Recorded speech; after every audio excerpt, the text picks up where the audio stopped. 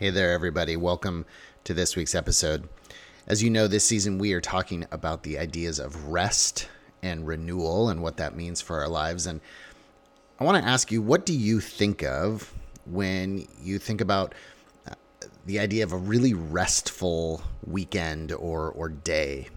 Maybe it's a Saturday where for you, rest is playing around in the garden and you get to get your hands dirty and plant flowers or whatever. Maybe for somebody else, it's a whole afternoon uninterrupted with a great book reading one day. Maybe for somebody else, it's you got to go for a wonderful walk with a friend or anything in between. What is that picture for you? Hold on to it for a second.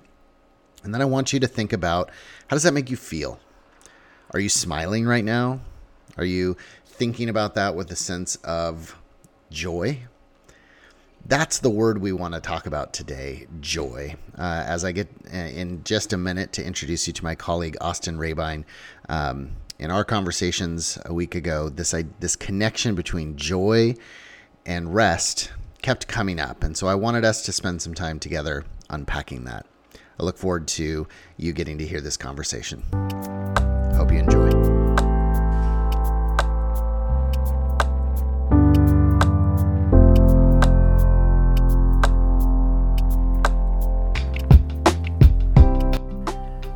Once again, welcome everybody to this week's edition of In Process here with Redmond Presbyterian Church. I'm here sitting across from Austin Rabine. Austin, how you doing? Hello, I am well. I'm feeling very rested. Wow, then you're already at like the end of our conversation before we even begin. As Austin has just said, of course, we are all fall, and I think this is our first full episode. Hopefully you've listened to the season 2 trailer by now, but we're spending an extended period of time talking about rest and renewal and what that means for our lives and for the world around us. We point ourselves back to Matthew chapter 11 when Jesus says, "Come to me, all you who are weary and heavy burdened, and I will give you rest." And we think to ourselves, or at least I should say I think to myself when I hear that, what is that rest all about? Because for most of us, we don't live a rested life on a regular basis. I was reading a quote by another pastor of a friend of ours or a colleague of ours, Kara Root, recently, and she said, let me make sure I get the right one. She said, we need to be able to hear God, and that can't happen if we are relentlessly busy and accelerated. Christians look for churches that match our sense of fullness or being filled by productivity, but oftentimes we end up falling off the treadmill and we feel judged. She finishes by saying, if you go too fast, you can't go too deep. And so I was struck by that sense of how busyness and exhaustion, this state of unrest that we all, I think I'm speaking for most of us, spend a lot of our time living in. If that is the case, how does it also become a spiritual issue or an issue that impacts our relationship with each other, with ourselves, and certainly with God? And so those are some of the bigger questions. But before I have us all kind of dive into the deep end, Austin, when we talk about, hey, let's record an episode on rest, or this fall, let's talk about rest in lots of different places around the church, what is the thing that for you immediately resonates? Because I think for a lot of people, there is kind of an immediate sense when you say rest, our shoulders relax, and you think about, I need a day off, or I need a vacation, or if I could go get a massage, or whatever your definition of, I need an hour in the garden, or, your picture of rest. Our brains, immediately fire off thinking about that idea. What resonates for you when you think about that idea of rest? Well, I think people can have two reactions when you say rest, and I think most people probably experience both of them. There's the shoulder relaxing, but then there's also the feeling of guilt, of like I'm bad at that. Oh, I should be better at that. And that sense of guilt, I don't think drives us into better practices of rest. But also, as you were mentioning, that quote from Kara Root, that if we go too fast, we don't go too deep. Mm-hmm. I was thinking about how that can be a coping mechanism to protect us from our own depths and the things that we don't want to deal with, and how we can just get in a state of not finding the real rest because we are trying to run away from something in our own selves. We don't like sitting with ourselves and our emotions, and I think there's a lot to dig into here. Absolutely. Well, and even as you say that, I'm thinking, and it's so easy for that to become habitual too, right? Like we make a habit out of not going to those certain places or slowing down or digging deep or whatever metaphor you want to use.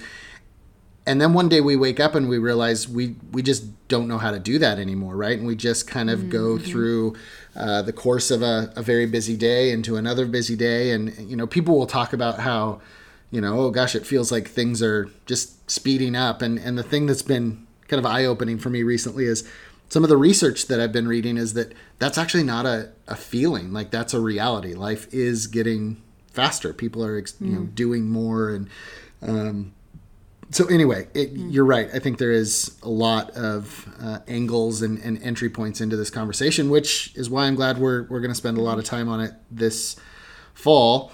One of the things you and I were talking about week or so ago was we were looking at this fall sermon series and thinking about how can we teach on rest. And one of your connections you said was the idea of rest and joy. That and that made sense to me kind of right off the bat, that yeah, if we're resting, we're likely experiencing things that bring us joy. But I'm curious, like, how do you connect those dots between, because sometimes people think of rest as just the absence of work, right? Like, I get to just kind of turn off the lights and shut it all down. But connecting rest to joy, I think, is a different move altogether. So what was that like for you? Well, even as you were just saying, we get in this habit of not knowing how to rest well. I think we replace rest with those places where we're more turned off. And I think that we could call that more like numbing practices. So like, I have a Saturday, I'm going to watch 10 episodes of Netflix, and that's going to be great. And it might feel good in the moment to be turned off and to not to not have your brain moving and to be sitting on the couch and eating what you want. And that's great. But the next day, I experienced this too. The next day I feel even more tired than I did the day before. And then I just want more rest, and I'm forced to be doing stuff, and I'm in a bad mood. And I think the ways that we rest are the activities that come to mind when we associate with the word rest are actually more of numbing activities or like sleeping. Sleeping isn't rest. Sleeping is essential. Yeah. But it's not the kind of thing that's going to fill up your soul in the ways that I think rest invites us into. So joy for me, I think there are three activities that we all need to be doing. There's work, rest, and play. And I think once we become adults, play goes away, and rest is the thing that we think is going to fill us back up, but it usually doesn't. And I think play is the activities that bring us joy, that bring us life, that fill us back up and give us energy, even though they take a little bit more input than just zoning out on the couch or taking a nap. Yeah. And I think that I get the most energy back when I am surrounded by friends and we are laughing, or we are doing a funny game, or we are telling jokes. And those type of joyful activities, I think, are an aspect of rest that I'm curious to figure out how we can celebrate more as a church community. You're good at that too. The games, but also the laughter and the joy. Yeah, I've seen you do that a couple times. Like, we're planning a meeting. Can I start it with a game? And I'm like, I'm glad you said that, because my brain doesn't go there. But I absolutely think you're onto something when you say it's a habit. Yeah, it's a built-up muscle. Yeah, well, and that as adults, play drops off, not completely, but for most of us, and it gets replaced by work and rest. And yeah, we think rest will fill that gap that play used to. And I've seen it in my own life and in those around me where, yeah, you sit on the couch or you look at your phone for an hour thinking, oh, I'm just going to kind of unplug my brain here for a little bit. And then at the end of that time, you are no more rested than you were. You're probably even... I'll speak very personally that I find that my emotional fuse gets shorter when I do that. Like, when I'm tired and I think, oh, I'll just stare at my phone and zone out. I'm much quicker to snap at my kids if they interrupt me or something like that. So it's not actually restful. I put my phone down and I find myself to be more worn out. And so, yeah, I think there is something to be paid attention to there in terms of how might joy be an entry point into the idea of this kind of rest that certainly that Jesus is inviting us into. I like that. Did you say everything? Did I cut you off on the idea of joy? Was there anything else there for you? No, I don't think so. But my mind is definitely my wheels are spinning. Racing. Okay, so my kind of final question today. I don't know how long we're going necessarily, but for me, as we get started in this conversation, one of the things that I'm aware of is, like I started this conversation even today, I think rest and the lack of it, our level of exhaustion, is about something bigger than just, did you get 8 hours of sleep last night? Did you take a day off last week? Have you used your vacation time this year? Those are the metrics we tend to use about rest. Like, are you getting these times? And so when we talk about like, hey, let's listen to Jesus' invitation to rest, it can sometimes, I think, feel like a very kind of something that is very popular in our world right now, kind of just a self-care conversation, right? Just, are you taking care of yourself? I'm sure there are elements of that in this conversation that are helpful.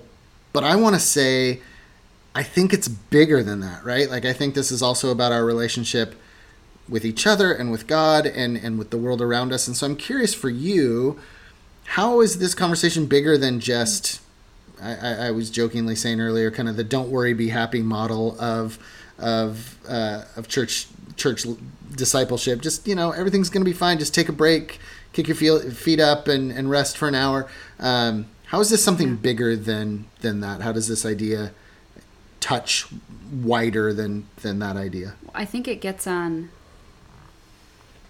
It gets to one of the core problems in our whole culture that we are seen as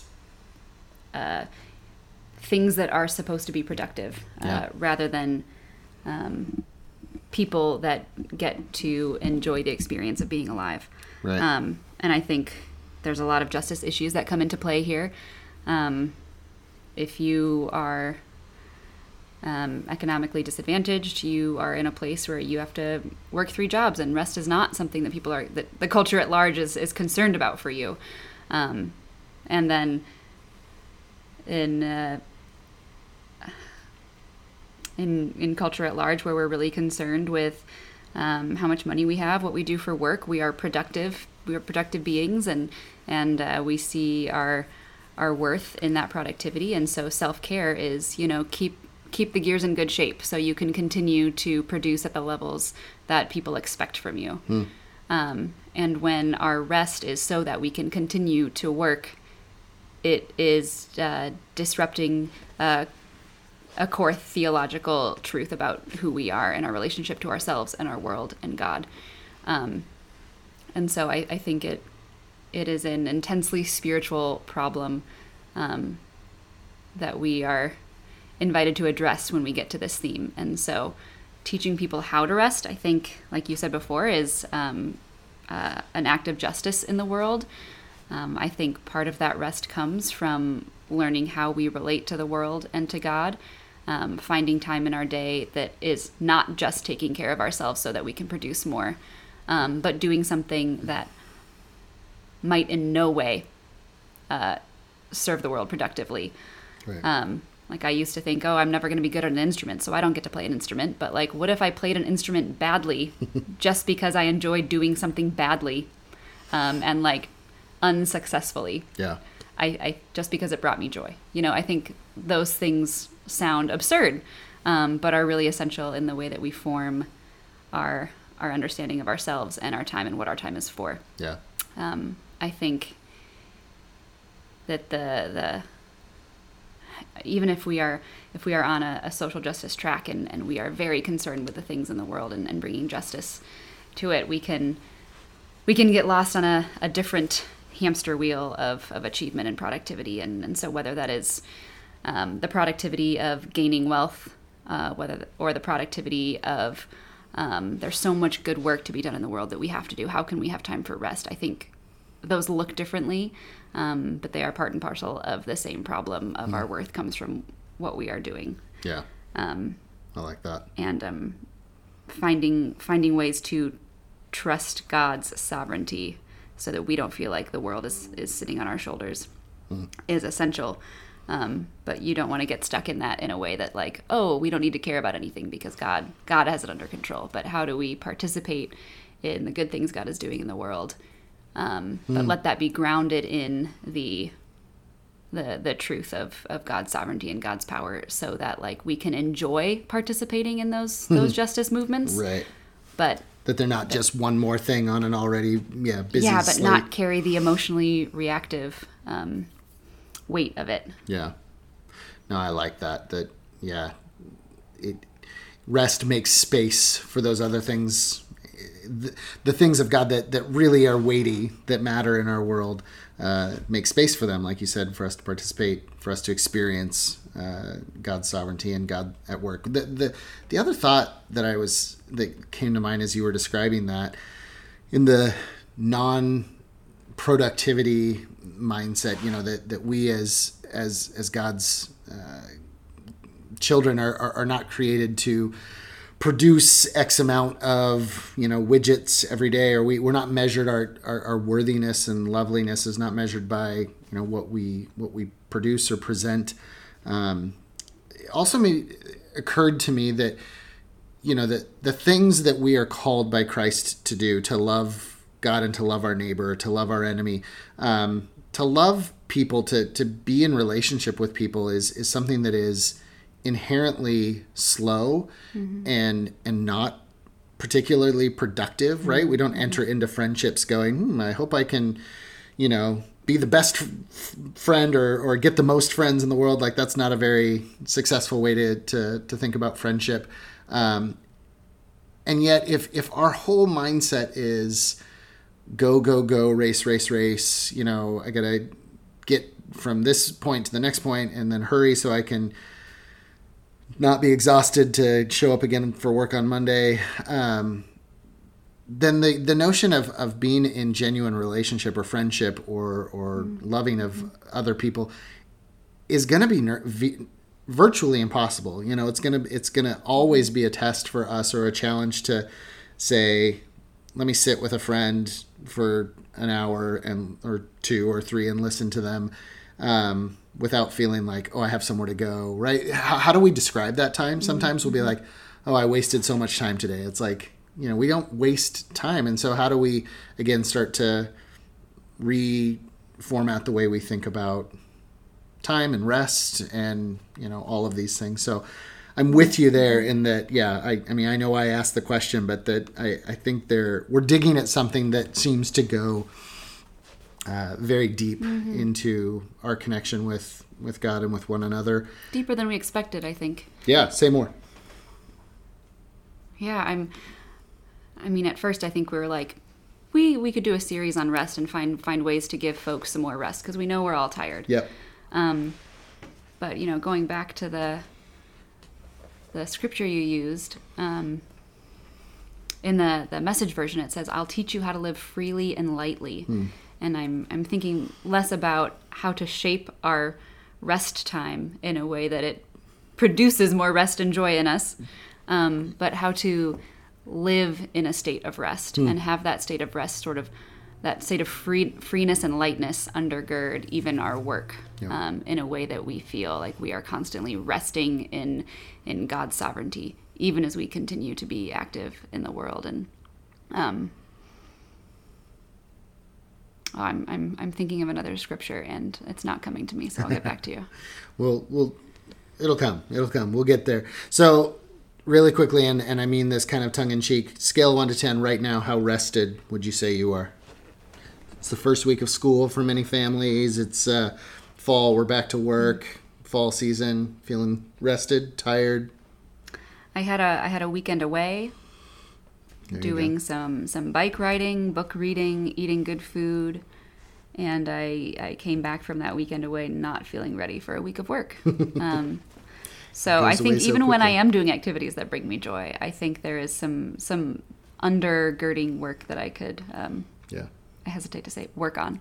Well, it's that thing you were just saying about living in that space of rest as opposed to rest being something we get to retreat to once in a while, where we then come back to kind of deplete ourselves. And no, I didn't prep you with that question. That was just off the cuff. But yeah, I think I have 2 kids that just went back to school this week. It's fall. I think we're all expecting to be exceptionally busy this time of year, and with that, even more busy. So yeah, we are doing this podcast and this teaching series both from a place of genuine conviction, but also genuine need, I think, right? So yeah.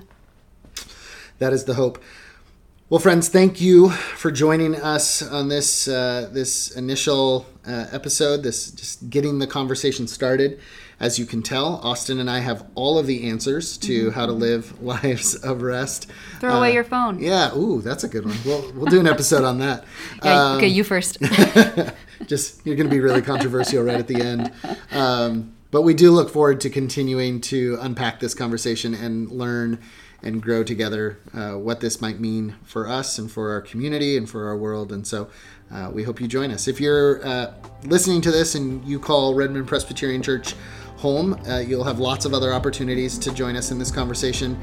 If you happen to be from around the way or from somewhere further away, we hope you join us digitally by email or in the comments. We'd love to hear more from you as well. All right. Well, thanks again. You're welcome. Everyone go for a walk and then get yourself a snack. Ooh, good advice. Have a great one.